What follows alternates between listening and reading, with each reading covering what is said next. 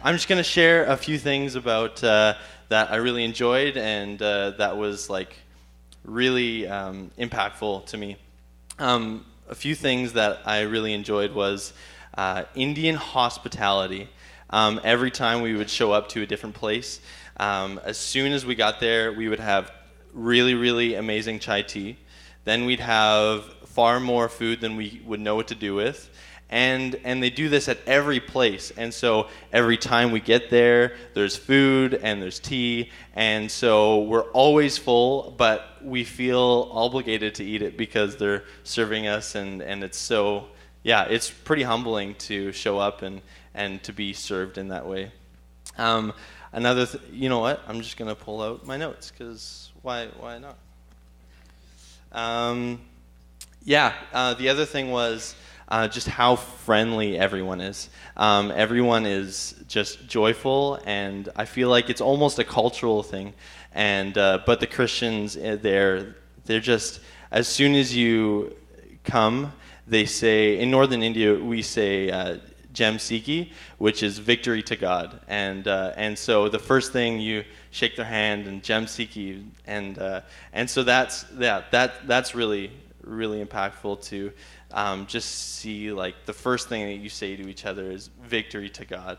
And then another thing that I found really cool was everybody, especially in the Christian community, we're all brothers and sisters. And I feel like we know that, but every time I was called up to say something, it was always, Brother Noah is going to say something. And so every time we came, it was always greeting each other as brothers and sisters in Christ, and just how cool that is, and to come back and think that we're all brothers and sisters in Christ, and how amazing this church family is, and that we truly are all brothers and sisters.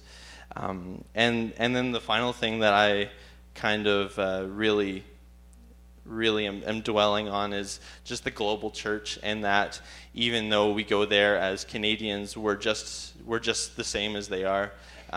We are in the same belief, and we're in a global church that is celebrating and worshiping the same God, and that we can come there and be and we're mentoring to them, but they're doing far more work in us than I feel like we were doing to them at times. And so anyways, I just have a short video from the trip, because I was working with Chris on doing a short video for the nonprofit he was working for. So anyways.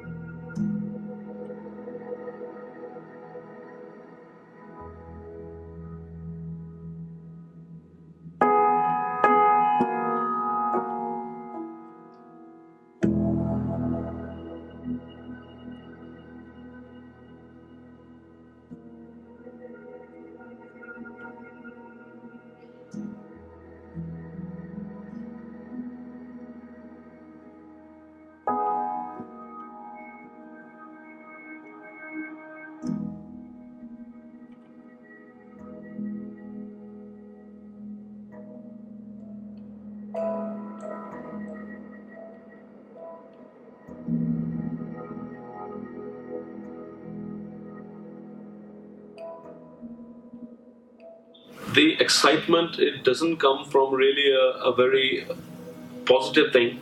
The excitement really comes to me with something which really saddens me, that even though we have churches, we have house churches, we have people coming and they are enjoying, but the thing that really pains my heart is that still there are so many people who are unreached.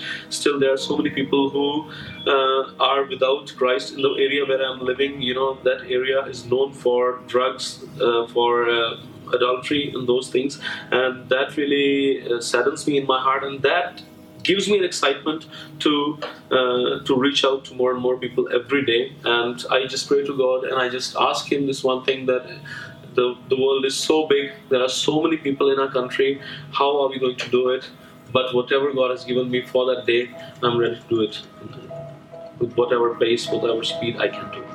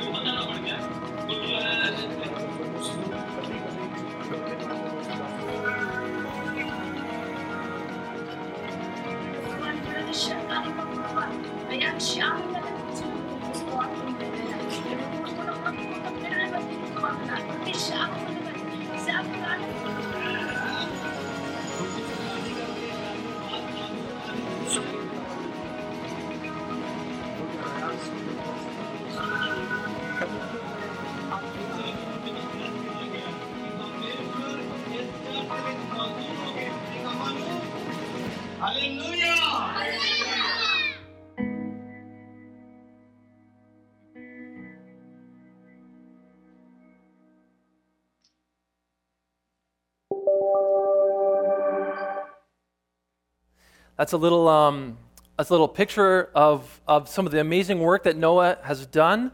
And in April, we have a big event where we are hoping to tell the story about church planting in North India. And we brought Noah, first of all, because he's awesome, because we wanted to give him a great experience, but also because he's building a great video for us. And so that's a little picture of what our church planting documentary is going to look like. So what a blessing to have him along. I help lead an organization called Multi-Nation Missions Foundation. It is MMF for short. We are a Christian charity. We work around the world in many different countries. Our real focus is to partner with local people, to find national workers in the country that they are working, people who are doing a really good job for the kingdom, people who are doing a great job within the church, and we come alongside them and we support them, we partner with them, we help them however we can. You've heard me up here talk about Guatemala. Last year I talked about Ukraine. But the place that I'm probably most excited about, the place that I go to most often, and the place where we have the most work happening right now is in North India. And I want to talk about why that is. So let's throw this up here. Yeah, Noah included some of these statistics, but let me just tell you a little bit about what we're dealing with in India. 30%. There we go. Okay, 30% of the world's remaining unreached people groups live in India. What we mean by that in unreached people groups, these people groups are people that have a distinct culture, heritage, often a distinct language. They are their own people group. There are 6,738 remaining unreached people groups, 30% of which still live in India. So it's the largest concentration. There's 458,000 Indian villages with absolutely no known Christian presence. No Christian, no church, no pastor, no Christian anything in the village. Just to give you an idea of the scale, India is number one in most unreached people groups at 2,027. Number two is China, and it's 456. So it's a quarter of the amount, number two, compared to India being number one. Population-wise, India holds 1/5 of the entire world's population. 40% of the world's poor live there. Currently, India is 1.3 billion people. They're going to surpass China in a few years, they say. India has more people living in it than Africa and Europe combined. It is a massive country and so many people. One of the biggest culture shocks every time I go to India is just the people. There are so many people. It's just, if you are claustrophobic, you will struggle there because it's just a mass amount of humanity. But I absolutely love going to India. This was my fourth trip. This was my favorite trip because I got to bring some friends with me. I got to bring Noah and I got to bring another guy with me. So we'll flip the picture there. So there's us sporting the Punjabi dress code. And we got Noah, and Jason's a good friend of mine from the Kootenays. He's a pastor, and then myself. We did a pile of teaching. Our goal was to go there and to encourage churches to work alongside local church planters and network leaders and to see what God is doing there. And then Noah, we brought Noah along because he's awesome and because he's putting together a video for us. And you guys will have an opportunity to see that in April. We partner with a number of local Indian pastors there. They are planting churches, they're doing evangelism, they're spreading the good news in places where it's really difficult and where it's unreached. And my role is to go and to encourage. My role is to work with them, build relationships with them, to come back here and tell stories and to advocate for them, to connect North American donors with what's going on over there, donor integrity, all that charity stuff. I absolutely love what I get to do. It's an incredible privilege, and every time I go, I'm blown away by how God is at work and what He is doing around the world. Again, fourth time I went there, and it is such a radically different place compared to anywhere else that I go. So I want to just tell you some stories this morning, hopefully encourage you with what God is doing globally, especially in a place like northern India. So we'll flip the picture here. Yeah, so here's a picture. Here's what a typical church gathering looks like in India.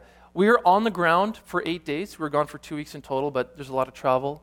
In 8 days, we visited 15 churches. We hosted 3 training conferences. So we were really busy. We didn't get a lot of sleep, but it was absolutely fantastic to be there and to be part of these church gatherings. This is a church that is it's near and dear to my heart. The first time I went to India, this was actually the first church that I visited. They asked me to speak at it. This church was a couple months old 3 years ago. And we were packed into a really small room. There was about 10 or 15 people. It was brand new church plant. Again, a couple months old. And I remember speaking there, and I remember thinking, wow, how does this church have any chance? It's located in the suburbs of a larger city in Punjab, and these people are all brand new Christians, and I just thought, wow, what's going to happen here? Every year I go back to this church, and the church grows, and the church is larger. And 3 years later, the church is about 250 people strong. And they're all brand new Christians. About 95% of them are new Christians. The church planter that we support there, he moved into this area and he just started going door to door and telling people about Jesus. He hosted some Jesus films there and invited people to come to church, invited people to come and learn about Jesus, and the church has just exploded. It's absolutely amazing to see how quickly things are growing and to see how people are responding to the good news. When people hear about Jesus, they hear about the one true God, they are drawn in. It's absolutely amazing to see the receptivity to the gospel in northern India. It really is a place where the harvest is ripe. I get pictures every month of baptisms. Lots of them actually are happening from this church where people are responding and then they are getting baptized and saying, yes, I want to follow Jesus. In every church we go to, I always ask the pastor, what is drawing people into the faith? How is your church growing? And lots of them say, it's actually it's miracles. It is healings. It is working with the demonic and casting out. And it is people acknowledging the truth and coming to Jesus, knowing that he is the one true God. It's really the kind of thing that you read in the book of Acts. These are the stories that the guys are telling us about how the church is growing there. We'll flip it over there. This is Noah bringing the word. I know he thought he was coming just to be behind a camera, but everywhere we went, they really wanted us all to speak. So Noah got some really good experience there. This is one of the pastors' conferences that we led. We did 3 training conferences in 3 different areas. There's about 50 pastors and leaders here. This is one of the greatest needs right now in northern India is to train and to educate. Most of the pastors are very young. They're passionate. They're fruitful, but they're uneducated. They can't afford to go to school. They don't have much theological or biblical background. And so our partners have said the biggest thing that you can do when you come and help is to come and offer some training, come and offer some education. And so we did a lot of that here. Education is such a significant need there. We'll flip there. So because of this, 3 years ago, we started what we call a discipleship training school, DTS. We've offered 4 of these now. They are 5-month programs. It's 3 months of intensive educational learning, theology, Bible, mission, and then it's 2 months where these students go out and they do outreach. This is the first batch that we had. In the 4 batches that we've done, we've trained 60 young leaders, and out of that, 10 of them have now gone on and planted their own church. And so the program is very fruitful, and this is something that we continue to really value because education and training is a pretty big deal there, a huge need. Jesus says the harvest is ripe, but the workers are few, and that is something that we are experiencing in India. The harvest really is ripe. People are so open, they're so receptive to the gospel, but there are very few Christian workers, very few evangelists and pastors, and so we want to get in there, we want to help, we want to support, we want to train, we want to encourage, we want to release. People often ask, what's the highlight? It's always hard for me to come up with a specific highlight, but I want to tell you about this one church we went to. This was a new state that I went to. It's in Jammu, Kashmir. If you know anything about India, Jammu, Kashmir is the northernmost part of India. It's where a lot of the fighting is happening right now between India and Pakistan and the terrorism and land wars. Not only is it a violent place, it is very oppressive for Christians. It is hard to be a Christian there, and there are very, very few Christians. Behind, you'll see one of our church planters there. We've been supporting him for a year. And he's in a village that's just outside of his city. He and his wife and his mom were the only Christians, and they just started gathering. They started praying for their community. They started saying, we want to be a church in this area. We want to see people come to Christ. And in less than a year, the church is about 25 people strong. 25 people have come in. They've accepted the truth. They've acknowledged that Jesus is Lord, and they've come to faith. And so we drove up there. It was about a 3-hour drive up there, and we celebrated with them in a worship service and did some teaching. And it was a really encouraging time. And it really is a place that is the front lines of ministry, where Christianity is not established. Most of the churches that we work in, they are the first church in that area. Churches never existed before, and they are planting in areas that don't have any Christian presence at all. So you can see how they baptize. They just find what they can to get them wet. We'll flip it over. So this is the church. When we were there, they were so encouraged that we came all the way to come and visit, to come and encourage them. Some of them stood up and just gave us their testimonies and told them why they are believers, and the stories were amazing. They were stories of redemption, stories of people who were broken, who said they needed life change, and they met Jesus, and their lives were changed. And their passion for God was huge. One of the guys stood up, and he's a government worker in India, which means he's of the higher caste, and he's wealthier. And for him to become a Christian, he's incredibly persecuted. He's been rejected by his family, by his work, by his friends, and yet he says, I cannot deny Christ because he's made such a difference in my life. And we heard story after story of people who just said, this has cost me everything, but it's worth it because I recognize that this is true and because following Jesus makes the most sense of my life. I want to show you a picture of the Bible here. It's the New Testament in Dogri. Dogri is a language of a distinct people group. In Jammu, Kashmir, there's about 260,000 people that speak Dogri, and the scriptures have never been translated before. And the pastor that we support has translated the New Testament for them. So the first time that these people have the scriptures in their own language. For me, that's impactful because we just take for granted the fact that we can just pick up our Bibles whenever we want and read it, and we have access to the scriptures. And yet, for so many people still in India and in other parts of the world, they can't even read the Bible in their own language. And so I love that we get to be behind ministries like this that are really on the front lines, still spreading the gospel where the gospel has never been. So I would say that this was probably one of my highlights. Flip it over again, please. There we go. So this is Tribal Village. We spent the last 3 days, we went to a totally different part of India. It's actually southeast India where there's a lot of work going on. And these ministries are ministries in tribal areas. These are tribal people living way outside of the cities, living totally different lives than many of the local Indians. So the church that we went to, this was a hard day because they said it was about a 2-hour drive, and it turned out to be about a 4.5-hour drive. And we were all crammed into this tiny little car, and we were so uncomfortable. And after 4.5 hours, we were honestly a little bit grumpy about the whole situation, wondering what in the world are we doing here. And then we got out and went into this church, and the people were so encouraged. They could not believe that we came all this way to come and greet them as brothers and sisters from Canada, and to come and to encourage them. And immediately when I saw the look on their faces, I thought, this is so worth it. It's so worth it to be here. This church is heavily persecuted, the most persecuted church that we visited in India.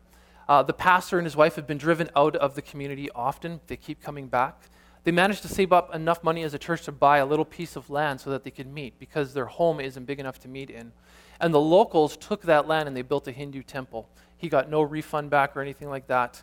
They are so against them, and yet this little group of Christians in this community says, we love Jesus, we know that this is truth, and we are going to persevere despite whatever it is that we have to face. And they were so encouraged when we came to just say hi and to bless them.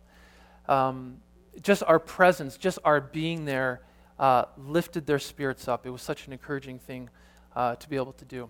A couple of pictures here of the tribal villages. Noah's a great photographer. Churches are filled with children and with youth, and I love that our kids and our youth are a part of this. And they're not just innocent bystanders; they are passionate worshipers of Jesus. They are right in the middle of it. You can see. We'll flip over one more picture. You can see them in the corner there. They got men, women, children, all with their hands raised, praying, singing. It's loud, and they are just passionate about Jesus. It's an incredible experience to be a part of. And then the last day, we got to be a part of a baptism as well. Yeah, I love that picture that Noah took of these beautiful kids that have just said yes to Jesus. And these are second-generation Christians because their parents are the first to accept Christ. That is the story in northern India. India is an interesting place because you have North and you have South India. India itself as a country is about 5% Christian, but most of those Christians live in the south and a little bit in the northeast. But in the north part of India, it's less than 1%. Christianity has barely made any inroads there. It's a very hard place to do ministry, and yet, as I keep saying, the harvest really is ripe. It's like the Lord has really opened up doors and people's hearts to respond to the message and to respond to salvation, and people are coming to Christ in incredible, incredible ways. I want to just share with you a couple passages of Scripture. You might be wondering, what is the drive here? Why are we doing this? Why do we get excited about missions? And I simply want to say it's because Jesus did, and it's what Jesus told us to do. If you're a reader of the Bible, you will know this passage, Matthew 28:19. This is Jesus' last words to his disciples before he ascends. So he's about to go, and this is his last parting words to his disciples. So listen up, guys. This is really important. That's what he says. Therefore, go and make disciples of all nations, baptizing them in the name of the Father and of the Son and of the Holy Spirit, and teaching them to obey everything that I have commanded you.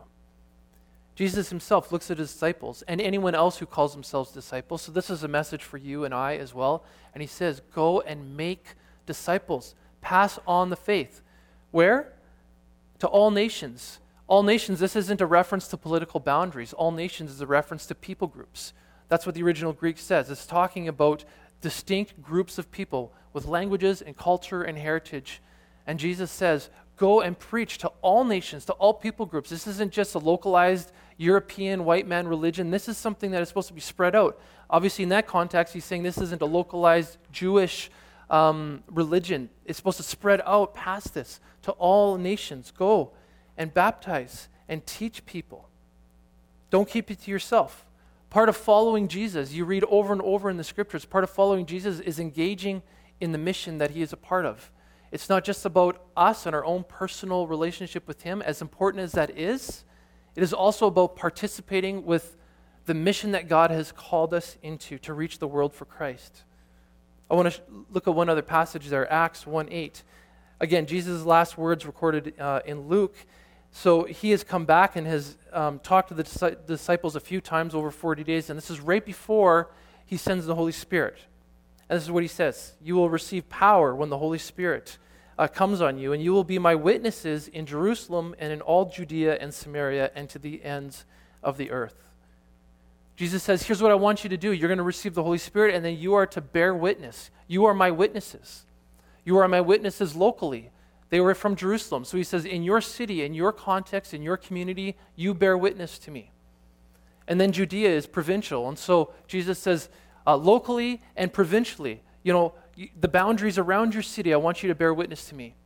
And then he says Samaria. Samaria was the next country over. It's a cross-cultural setting. Different people, different language. And he says, I want you to bear witness there. Close but different, cross-culturally. And then he says, I want you to bear witness with me, where? To the ends of the earth. So Jesus says it is both local and it is global. And our jobs as Christians is to bear witness to Christ. This is what we are called to do. It's not just a job for disciples.